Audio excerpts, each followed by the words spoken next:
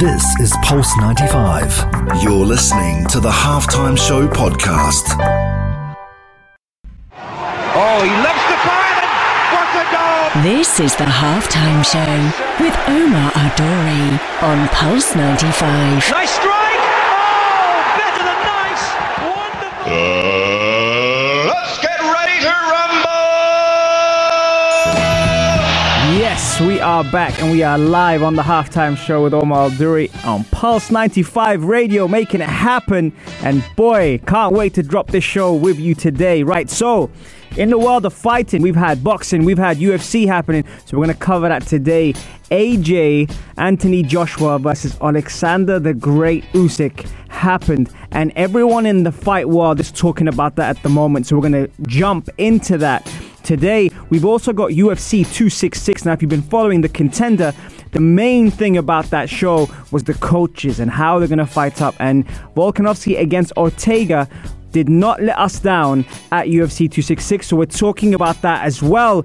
And on top of that, we've got a roundup of the latest sports and a little bit of bragging rights as London, North London is red. Can't wait. And you know what?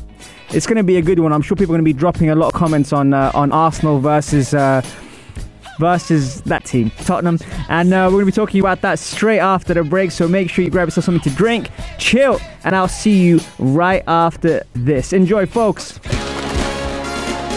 This is the Halftime Show with Omar Adori. On Pulse 95. Oh, he loves to fire and what a goal! This is the Halftime Show with Omar Adori on Pulse 95. Nice strike! Better than nice! Wonderful! Let's get ready to rumble!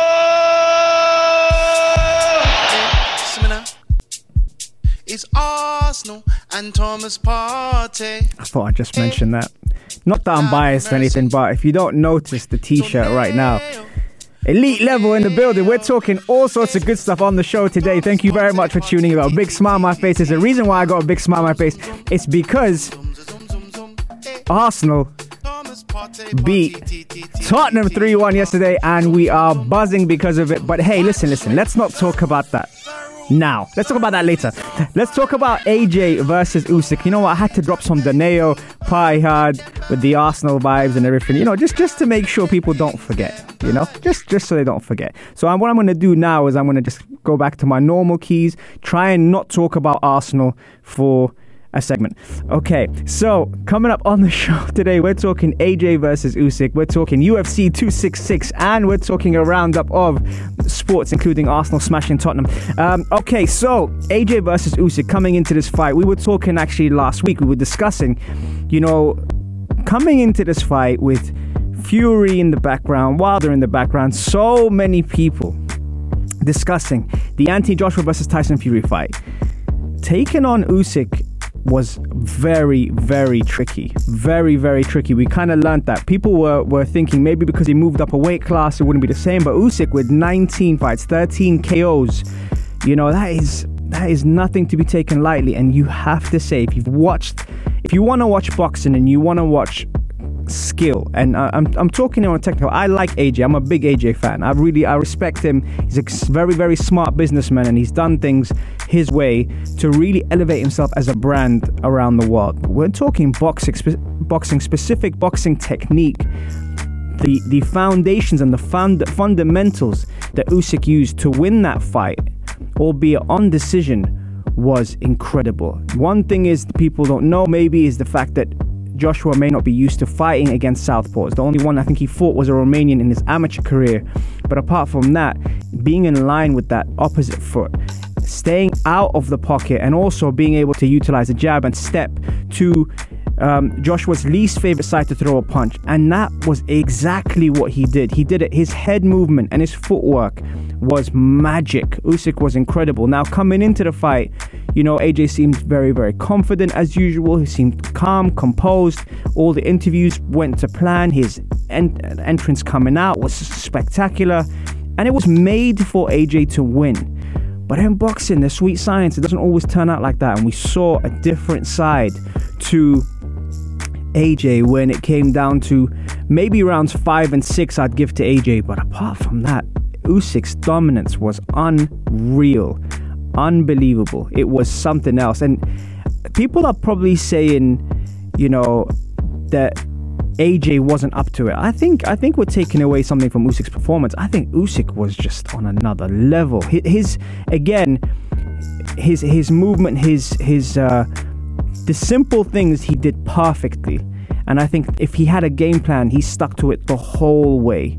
And I looked at that and I thought, how is he going to respond? How is AJ going to respond to that? And you thought, as the rounds ticked over, maybe conditioning wise, you would have thought there's two factors to look at this. AJ, is well known as an athlete to be unbelievable, but also the mass that he has on his body, the muscle that he has will eventually tire him out.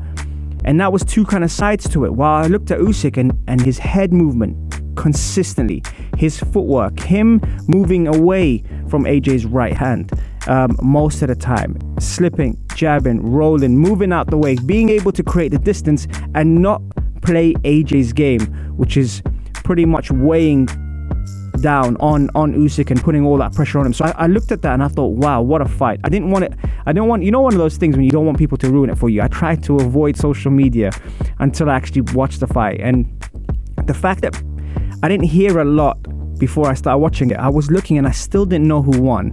And when it got past, when it was first 4 rounds, I was watching, I was thinking, wow, maybe this is the part of the game plan. Maybe this is part of AJ's game plan, just to be able to feel his way into it and eventually capitalize after rounds 8 and 9. But anyone that knows Usyk, and Tony Bellew would be the first person to say that. He said coming into this fight, he fancied AJ to win, but he said don't underestimate Usyk. Usyk is a legit champion and taking all the belts now and probably taking away the fight that I think all the fans wanted has added a bit of a cloud on Usyk's performance and more disappointment on the fact that AJ is not going to fight Fury now.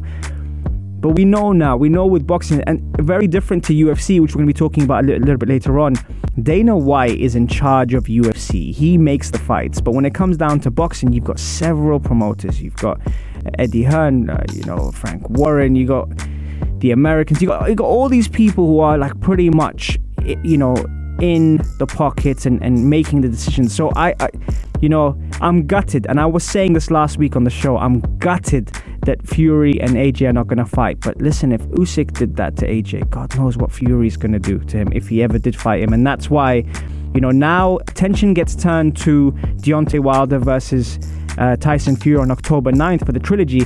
What do you think's going to happen with that? Will we see another surprise on the cards, or will it be a routine win for Tyson Fury? Don't take these things lightly. I'm telling you, we said it last week and Sergey was right. Sergey did predict that Usyk would beat Joshua. But what do you guys think? Text me on 4215 or slide up into my DMs at Omar Duri and let me know during the break, because coming up next, someone who does take charge of his sport is Dana White, and we are going to be talking the UFC 266. If you missed that, God, there was one fight in there we're going to be talking about which was unreal. I'm going to see you straight after the break, but take it easy and don't go anywhere for too long. Here's some Rima Dumimbi. This is the Halftime Show with Omar Adouri. Oh, he left the fire then. What a goal! This is the Halftime Show with Omar Adouri on Pulse 95. Nice strike! Oh, better than nice! Wonderful!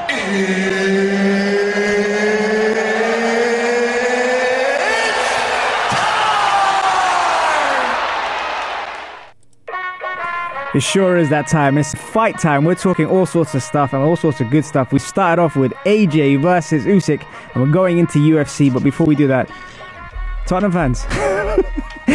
Tottenham fans, where you at, Tottenham fans? You were gassed a few weeks ago, top of the league. Where you at? Okay, right. So, enough. Come on, I won't be mean. I know. I won't mention Arsenal Tottenham again for this segment. Okay, right. UFC 266 was fantastic. Phenomenal. Really, really enjoyed seeing the conclusion of the Contender following the coaches on the Contender series that Dana White set up, the Ultimate Fighter Championship. Now, Brian Ortega versus Volkanovski was on there, and the whole time, to be honest, and it's not because I've interviewed him, but I was really looking forward to seeing how Brian Ortega would match up against Volkanovski. I'm going to call him Alex because I keep struggling with that name. Very, very different styles. Volkanovski looked in shape. Oh my God, he looked incredible. Brian Ortega was a lot more longer in terms of his stance and his approach, but during the fight, I mean, when he almost submitted him, how he got out of that submission, Brian Ortega was on that tight, and I couldn't believe that he got out of it. But then again, that's what champions do, you know, they find a way, and it was very, very cool to see, you know, a proper, one of the best fights I've seen in a while. So if you haven't seen UFC 266, the main event is worth it. One thing that I was a bit skeptical about, maybe I wasn't as gassed as everyone else when it came down to it, but the Diaz Lawler fight, I kind of felt sorry for Diaz. I like the Diaz brothers. I think they're very, very unique for obvious reasons, but they're very unique. You know, they do triathlons in their spare time. Yes, they, you know, sometimes they go years without fighting, but you can always expect something. When I saw Diaz come out with a flying reverse kick, I just thought, what are you doing, bro? Please don't do that. And I was watching that and I thought, oh no, I think he thought it looked faster than it was. But you know that person you really want to do well? I really wanted him to do well, and I think the fans were cheering his name. And normally that dark hero, or the people get on with the villain quite a bit. Diaz was that person. Lawler looked in shape. He was very sharp, very quick as well. You got to realize these guys fought 15 years ago, if I'm not mistaken. That's a long time in a sport. And seeing them come back in the ring, I think the hype was there. I was looking forward to that more than the main event, merely for the fact that they did such a great job with the embedded series and all these kind of things, you know. AJ saying once in a decade, mate. I think he's talking about the Arsenal-Tottenham game, the Arsenal smashed Tottenham 3-1. It's only because you mentioned it, AJ. I said I wasn't going to talk about it too often.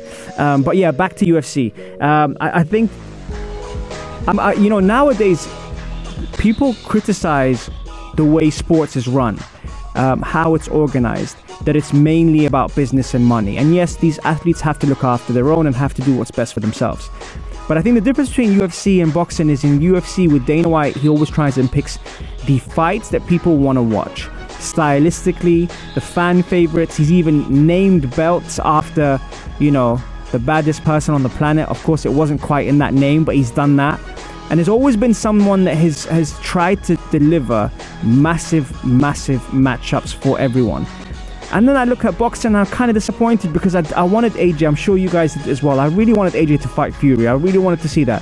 Obviously, the arbitration rule that Deontay Wilder set up and the fact that Fury would have to pay $80 million to waive off that fight, delayed things. And I don't think it's anyone's fault necessarily. I don't think anyone was avoiding anyone. But when I do watch Usyk yesterday, or the day before, fight Tyson Fury, I thought, wow, there are levels to this game. And I liked how Fury took the defeat. I like the fact he said he'll be back, and I hope he will be back, and I hope he will learn from this. He has an automatic rematch in his clause, so maybe he'll activate that. But then again, do you want to go straight back in the ring and fight someone who's just beaten you? And AJ is not used to losing either. He's only lost that Ruiz fight at professional level, so that won't be something. But looking at the technique and the skill set that Usyk performed, and you probably have to spar and fight with a lot more southpaws now, being an orthodox fighter and being in the position that he was, all that you have to factor in mind. So I'm kind of looking at that and thinking that how does AJ come back from this? And rather than looking for the money fights, will he now look for the right fights, if you know what I mean? Because he has to now be careful. He's got 2 losses on his record, and people talk about boxers and everything, but when you suffer a defeat in boxing, it is very hard to mentally get yourself back on track. And physically you can train the body, but mentally, where do you go? Do you change coaches? Do you get a psychologist?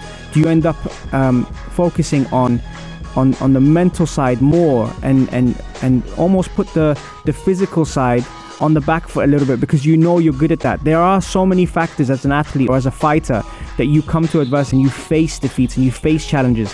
And I think AJ will bounce back from this, and I really hope he does. I know David Caldwell as well, who was on the show, and he was talking about that and saying that, you know, these fighters, they're conditioned to face these kind of challenges. So I really hope that AJ comes back. But what's next for AJ? I mean, let me know. 4215 at Salat or slide up into my DMs. I said I wasn't going to mention it, but coming up next, we're talking about Arsenal versus Tottenham after Arsenal beat Tottenham 3-1. You know, I'm trying not to. I'm really, really trying not to. But I'm looking forward to discussing all the action from the weekend across the globe in a roundup of our sports segment. Here's some Miss You Bad by Mr. Easy. Enjoy, folks. This is the Halftime Show with Umar Nouri on Pulse 95. Oh, he loves the fire then. What a goal! This is the Halftime Show with Omar Adori on Pulse 95. Nice strike! Oh, better than nice! Wonderful! Let's get ready to rumble!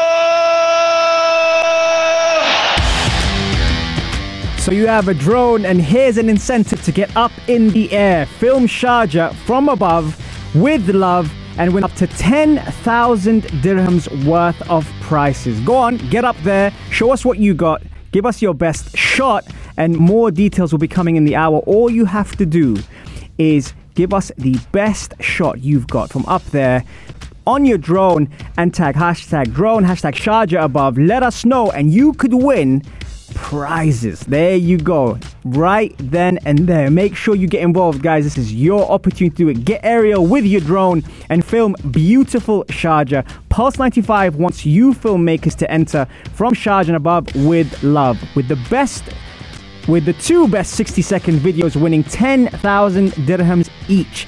Listen out to our shows for much more. And we're back. We're doing massive things here on Pulse 95 Radio. I got Mike and Sam are both chuckling at me about that. But hey, listen, great to have you guys back. Now, Rashid, you were sending me questions and probably trying to drop me in it during the break. So I thought I would share that because this segment is all about you guys, the listeners, the followers, the ones who make the show what it is. And the halftime show will be nothing without the listeners. So Rashid dropped something for me and said, London is blue and Manchester is red. And what he's alluding to is that London is basically ruled by Chelsea, the blue, and Manchester is red. Manchester United is red. So I like to counter these things. So here's how I'm going to say it. I think Europe is blue. And the reason why I say Europe is blue is because Chelsea have won the Champions Leagues. They're the champions of Europe. And so they deserve to, be put on a different level to a lot of teams. And they're even favourites this year to win the Premier League. So I would say it's only fair to say that Europe is blue. Now, as for Manchester being red, there's been a lot of hype and gas behind Manchester United, and rightfully so, with the players that they bought. However, right now, as we currently speak, until the end of the season, Manchester is still blue because Manchester City are champions of the Premier League. Which club can stay consistent throughout the season, in your opinion, is another question I have here. I will say most of the teams that do win the Premier League or win championships in general will have a very strong defense. They also have to be injury free. So meaning one disruption to a back line, whether it's the back five, the goalkeeper or the back four, can really cost a lot of teams, especially now with teams playing with false number 9s rather than attackers, meaning that the pressure on the defense is a lot more to stay solid. And as we saw a chess game between Manchester City and Chelsea, like the way I tied that in, it was very interesting. The problem with looking at consistency now is we saw what Van Dijk did when he got injured against Liverpool. Liverpool's season was very, very disrupted. We saw how City were without Laporte the season before that. So excuse me. So I really think that right now, with all the teams and all the clubs looking, Chelsea will definitely be up there. I think Manchester United will be contenders, but in my opinion, I don't see them having the legs to get past the finish line, especially with Europe. Champions League is not going to be easy. All the cup games that you've seen them play. Then you've got the Premier League as well. There's a lot of factors here that could really cost United in the long run. So, excuse me. So, Chelsea, Manchester United, and I don't want to call them dark horses, kind of disrespectful to call them dark horses, but my dark horses for the season is actually Liverpool. I think a lot of people have turned a blind eye to Liverpool. I think a lot of people have probably said, oh, Chelsea, Lukaku, Manchester United, Cristiano, Manchester City, obviously being Manchester City and champions, can they do it again? With their focus being mainly on Champions League, there are all these factors. But I think Liverpool will be the ones that might surprise people. You have seen some fantastic performances from Brighton, West Ham, who have surprised a lot of people. But I think watch out for Liverpool. They will be, as long as they stay injury-free, and obviously Harvey Elliott being an injury already for them. And if they purchase one really big signing or two good players in January, you never know. I've got another comment here. Where is the t-shirt from yesterday? Which t-shirt? Oh, the Arsenal t-shirt. Yeah, no, I didn't want to mention Arsenal versus Tottenham because, what a spanking Arsenal had yesterday. But again, we don't want to talk about Arsenal versus Tottenham. I think it's only fair we don't rub it in their faces. Sorry, I just can't help it. I honestly, you know what? Like I said to a lot of my friends yesterday who were saying all these things about the game, Arsenal know where they are. They're not thinking they're going to finish in the Champions League spots or do any of that. There's a long way to go, and the level and quality between them and the other teams is evident. So it was just nice because Tottenham fans were on my case for a while, and they were, especially when they were top of the league and we were bottom of the league, and then we had the Champions League break and we played Chelsea and Manchester City in the first 3 games and lost to Brentford as well. Oh, it was a nightmare. But now the challenge is whether they can stay consistent. Yesterday was the first time I looked at the Arsenal team and I thought they can actually compete with teams. And there's no disrespect to Arteta, but the back 5, if they stay injury-free, then they'll be tested. I would like to see how that is. Then Partey right in front of them, again, who's been injury prone. Oh my God, him and Tierney get injured every game. So watching that and just looking at that kind of system, that's what gave me a little bit of hope, because Arsenal this year have been awful. Let's not get that twisted. And now the Tottenham game means nothing without the Brighton game next, which is away to Brighton next week. So Brighton could be top by the end of the day. So that's why I'm not getting too excited. But if you saw my Instagram, you would know that I left a bit out there just for some of my friends who happen to be Tottenham fans who rub it in my face all the time. But yeah, we said we weren't going to talk about Arsenal smashing Tottenham. So let's move on. Rashid, Manchester is only blue when United wear the 3rd kit. Okay, fair enough. United will never win anything with Ole at the wheel. Mufid dropping the bombs there, which is interesting. And strength in depth is a huge factor over a long season. Absolutely, 100%. Love where you guys are going with that. Let's take a quick break. We've got some Ben Long call. If you like an acoustic and you like a live session, then you will enjoy the next track I'm going to play for you guys. Enjoy this, folks, and we got our final segment coming up after the break. Here you go, guys. This is the Halftime Show with Omar Adouri. On 95. Oh, he loves the fire and what a goal! This is the Halftime Show with Omar Adouri on Pulse 95. Nice strike! Oh, better than nice! Wonderful!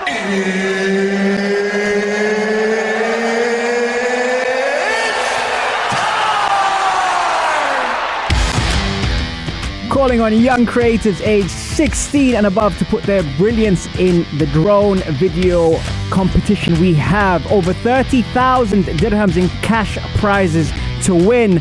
All you have to do is get aerial with your drone and film beautiful Sharjah. Pulse 95 wants you to film and show us a different side of Sharjah. All you have to do is tag Pulse 95 Radio, hashtag Sharjah above, and the competition will be open from the 1st to the 30th. Make sure you get involved. This is your chance to win a lot of money.